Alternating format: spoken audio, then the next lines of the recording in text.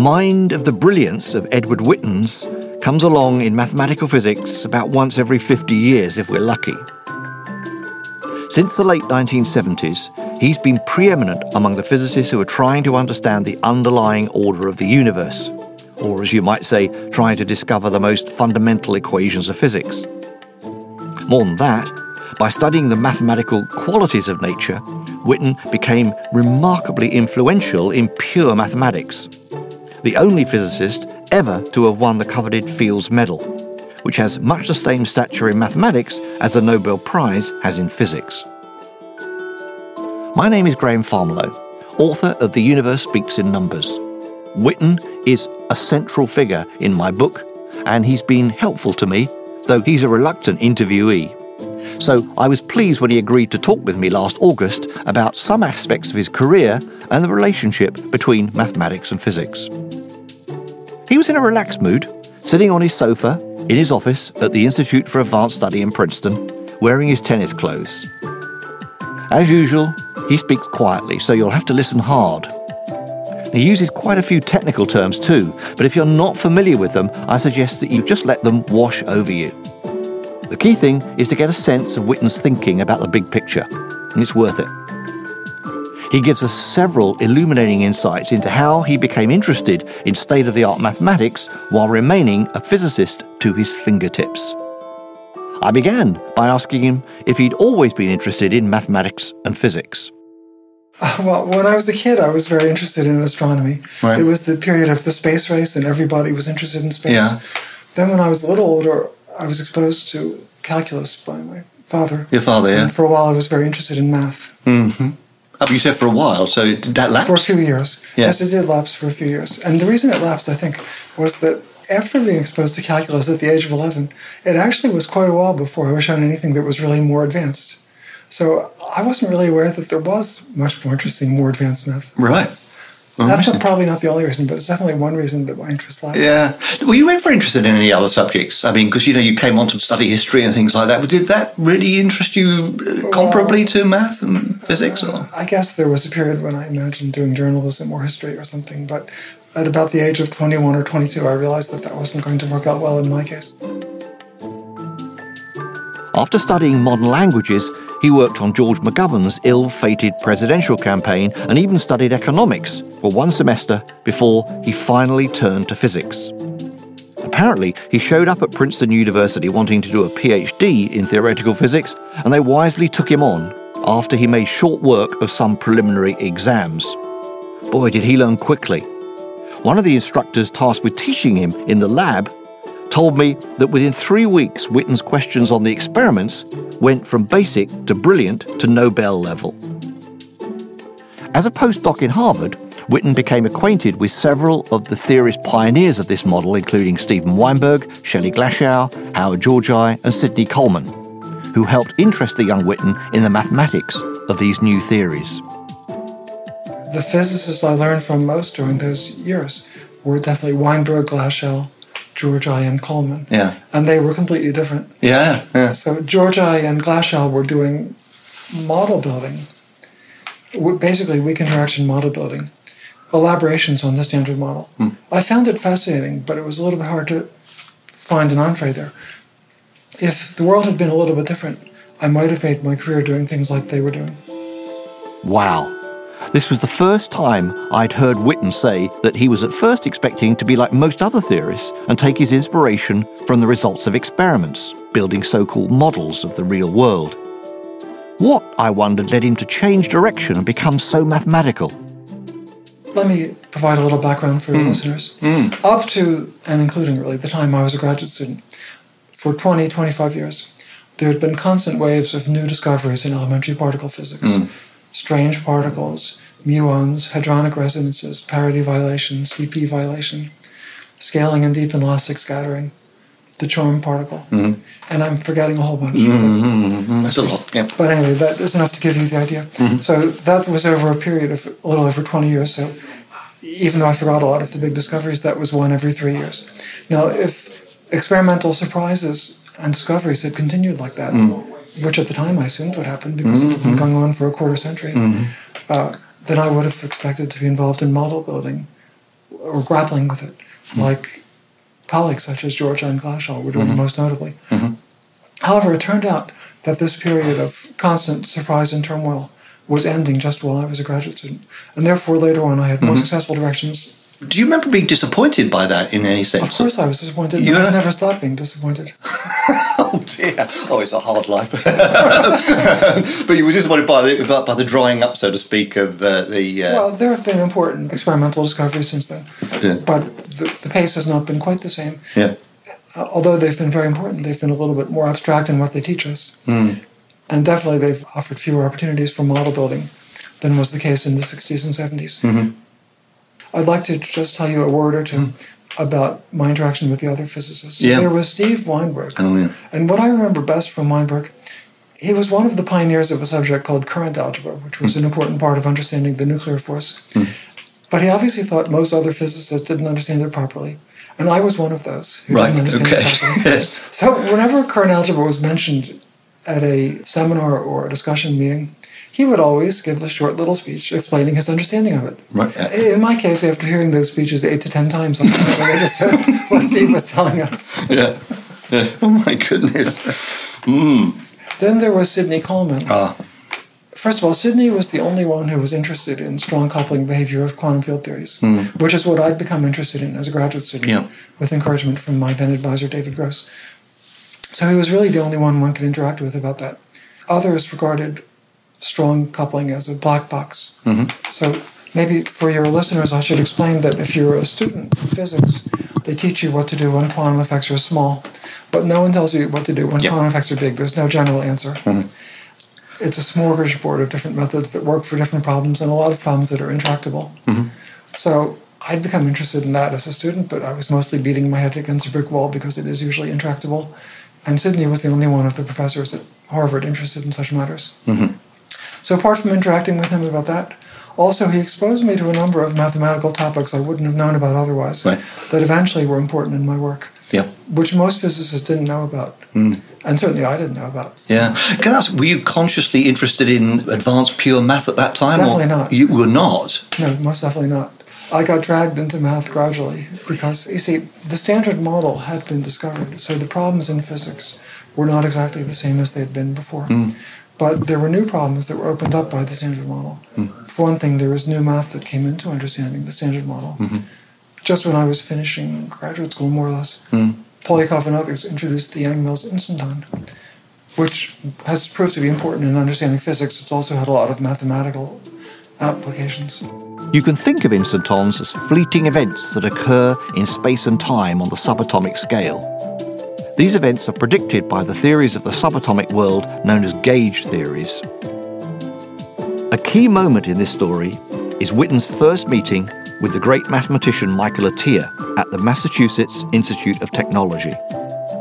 They would become the leaders of the trend towards a more mathematical approach to our understanding of the world. So Polyakov and others had discovered the Yang-Mills instanton, and it was important in physics and proved to have many other applications. And then Atiyah was one of the mathematicians who discovered amazing mathematical methods that could be used to solve the instanton equation. So he was lecturing about that when he visited in Cambridge, I think in the spring of 1977, but I could be off by a few months. And I was extremely interested, and so we talked about it a lot. I probably made more of an effort to understand the math involved than most of the other physicists did. Anyway, this interaction certainly led to my learning all kinds of math I'd never heard of before. Complex manifolds, sheaf cohomology groups. This was news to you at that time? Definitely. So I might tell you at an even more basic level, the Atiyah-Singer index theorem had been news to me a few months earlier when I heard about it from Sidney Coleman. The index theorem, first proved by Michael Atiyah and his friend Isidore Singer, connects two branches of mathematics that had seemed unconnected: calculus, that's the mathematics of changing quantities, and topology, about the properties of objects that don't change when they're stretched, twisted, or deformed in some way. Topology is now central to our understanding of fundamental physics. Like other physics graduate students of the period, I had no inkling of any 20th century math, really. So I had never heard of the names Atiyah and Singer, or of the concept of the index, or of their index theorem, until Albert Schwartz showed that it was relevant to understanding instantons. And even then, that paper didn't make an immediate splash. Right. If Coleman hadn't pointed it out, I'm not sure how long it would have been before I knew about it. And then there was progress in understanding the instanton equations by Atiyah, among others. The first actually was Richard Ward, Penrose's graduate student. So I got interested in that, but I was interested, in a sense, in a narrow way, which is what good would it be in physics? And I learned the math, or some of the math, that Atiyah was using, but I was a little skeptical about the applicability for physics, and I wasn't really wrong, because at least the original program of Polyakov's didn't quite work, and the details of the instanton equations that were beautifully elucidated by the mathematicians were not, in practice, that helpful for things you could actually do as a physicist. So to sort of summarize what happened in the long run, Atiyah's work and that of his colleagues made me learn a lot of math I'd never heard of before, which turned out to be very important later. I see. But not per se for the original reasons. Okay. When did you start to become convinced that math was really going to be interesting for physicists? Well, it gradually happened in the 1980s, I guess. Right. So, for example, one early episode, which was in 1981 or 2, I was trying to understand the properties of what's called the vacuum, the quantum ground state, in supersymmetric field theories. And it really had some behavior that was hard to explain using standard physics ideas. And since I couldn't understand it, I kept looking at simpler and simpler models, and they all had the same puzzle. So finally I got to what seemed like the simplest possible model in which you could ask the question, and it still had a puzzling behavior. But at a certain point, I think when I was in a swimming pool in Aspen, Colorado, I remembered Rolbot, and actually Atiyah also, had given some lectures to physicists a couple of years earlier in Carges, and they had tried to explain something called Morse theory to us. Morse theory, yeah. I'm sure that, like me, none of the physicists there had ever heard of Morse theory, or were familiar with any of the questions it addresses. What would you like to say what Morse theory is, roughly speaking? Well, if you've got a rubber ball floating in space, it's got a lowest point, at which the elevation is lowest. It's got a highest point, where the elevation is highest.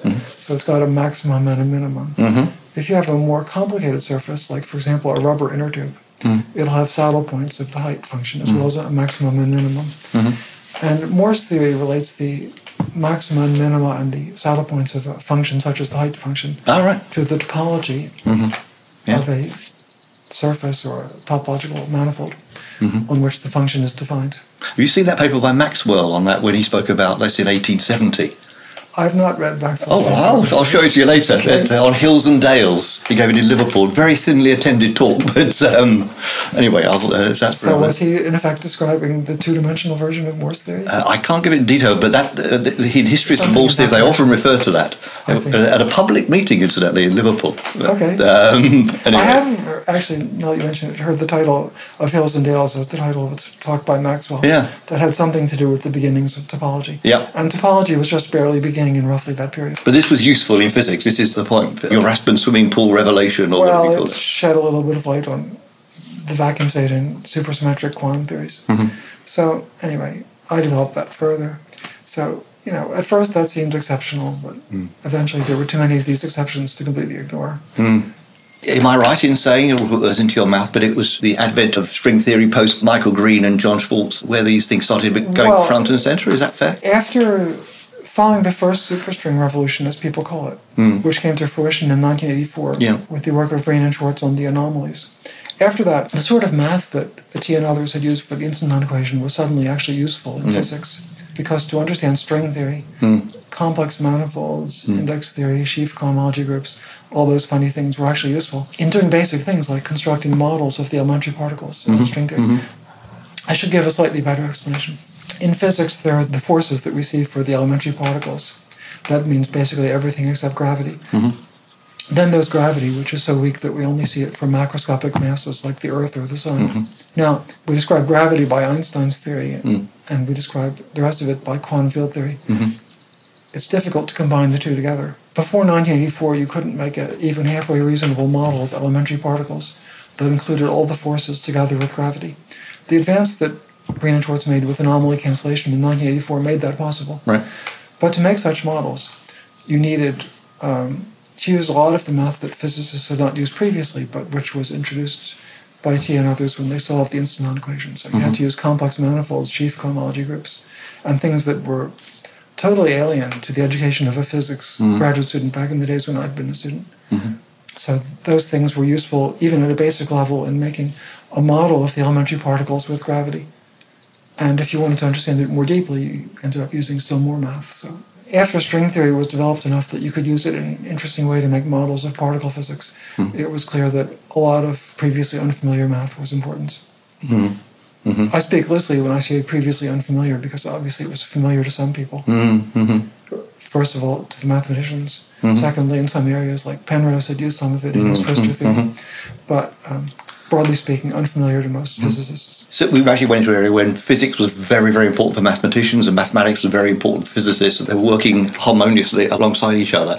You go back to Leibniz, and he used to talk about the pre-established harmony between math and physics. That was one of Einstein's favourite phrases. Yes. Is it something you regard as a fact of life, or is it something you regard as possibly going to be explained one day, will never be explained? Do you have any comment at all on that relationship? Well, the intimate tie between math and physics seems to be a fact of life. I can't imagine what it would mean to explain it. The world does seem to be based on theories that involve interesting math. And a lot of interesting math is at least partly inspired by the role that it plays in physics. Not all, of course. But does it inspire you when you see a piece of math that's very relevant to physics and vice versa when you're helping mathematicians? Does that motivate you in some way to thinking you're on the right track? Well, when something turns out to be beautiful, that does encourage you to believe that it's on the right track. Right. Classic Dirac. But he took it, as he put it, to almost a religion. But I sense you're a little bit more sceptical, if that's the right word, or hard-nosed about it. I don't know. Well, having discovered the Dirac equation, Dirac was entitled to carry his views to extremes, let's put it that way. Witten has long been a leading pioneer of the string framework, which seeks to give a unified account of all the fundamental forces based on quantum mechanics and special relativity.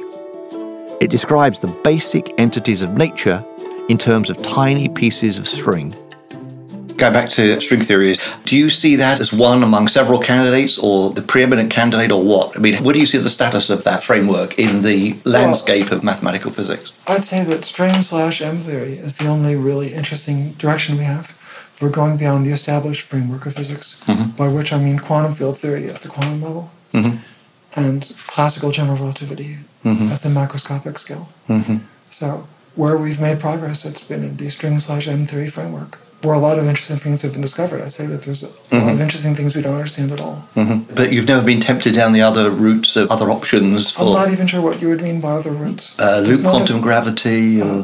Those are just words. There aren't any other routes. Okay, all right. Fair enough. There are words, not roots. All right. So there we have it.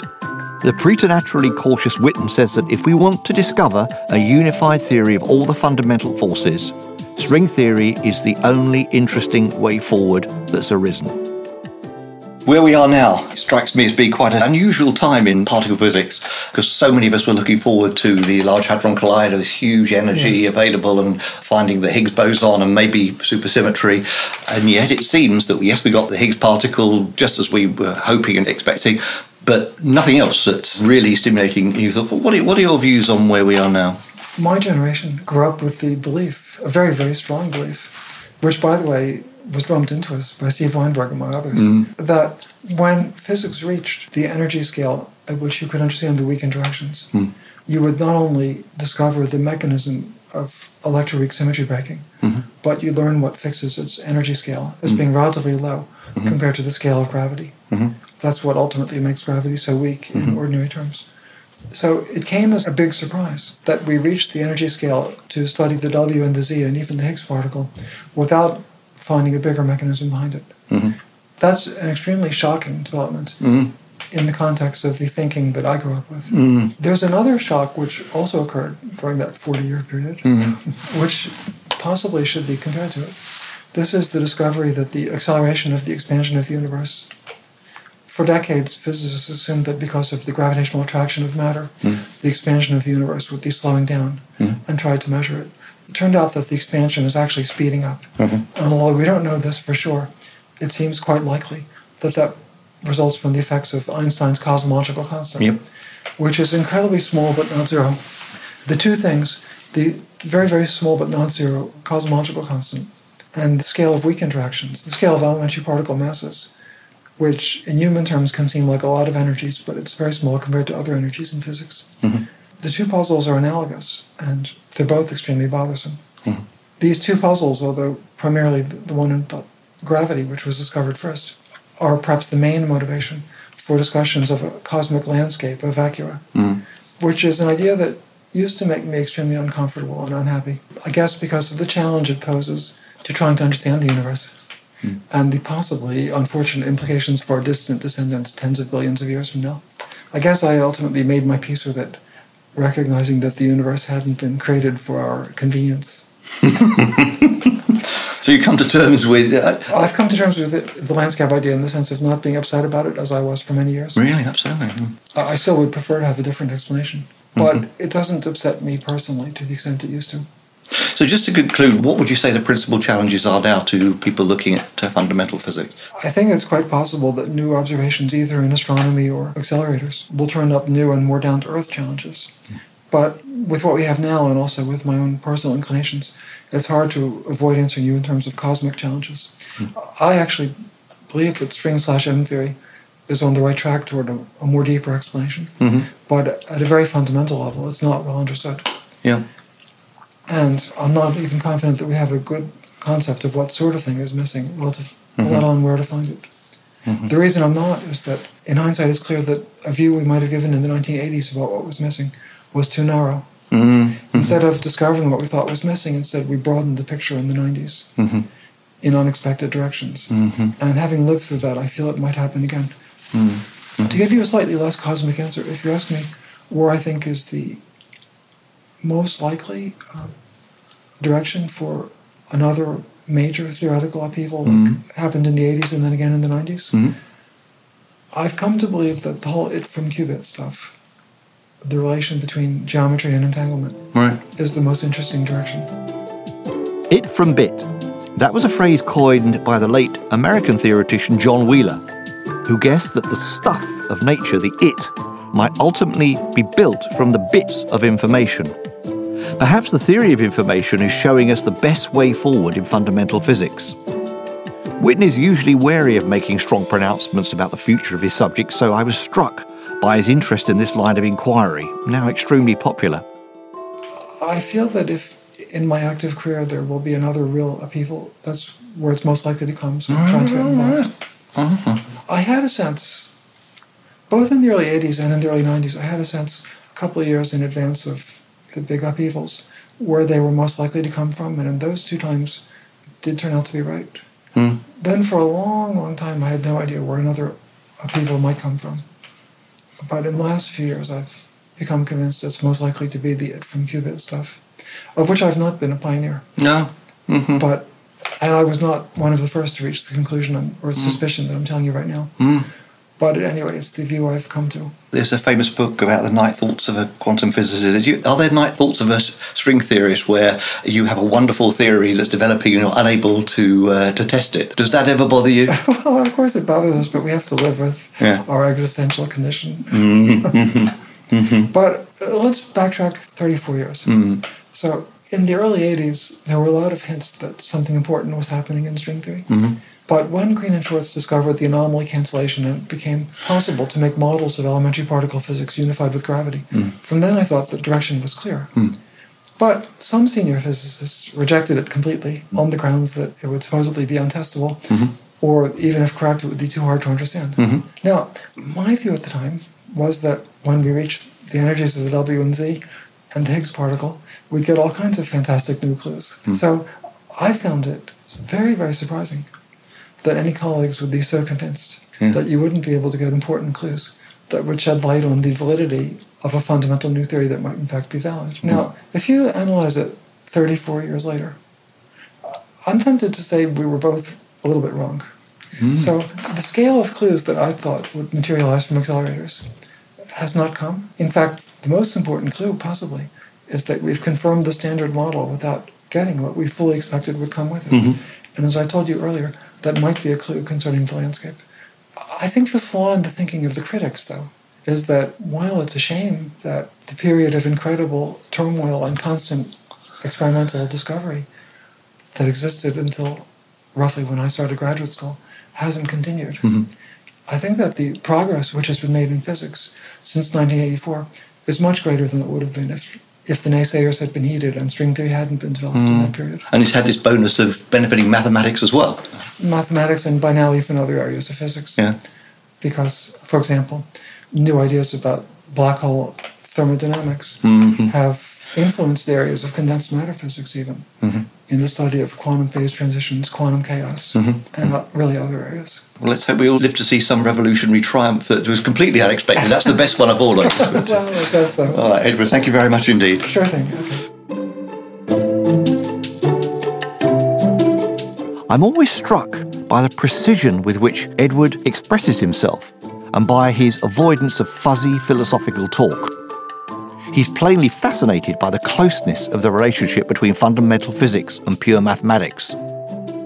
He isn't prepared to go further than to say that their relationship is a fact of life. Yet no one has done more to demonstrate that not only is mathematics unreasonably effective in physics, physics is unreasonably effective in mathematics. This, Witten has said, makes sense only if our modern theories are on the right track. One last point. Amazingly, Witten is sometimes underestimated by physicists who characterise him as a mathematician, someone who has only a passing interest in physics. This is quite wrong. When I talked with the great theoretician Steven Weinberg, he told me of his awe at Witten's physical intuition, and elsewhere said that Witten's got more mathematical muscles in his head than I like to think about. You can find out more about Witten and his work in my book, The Universe Speaks in Numbers.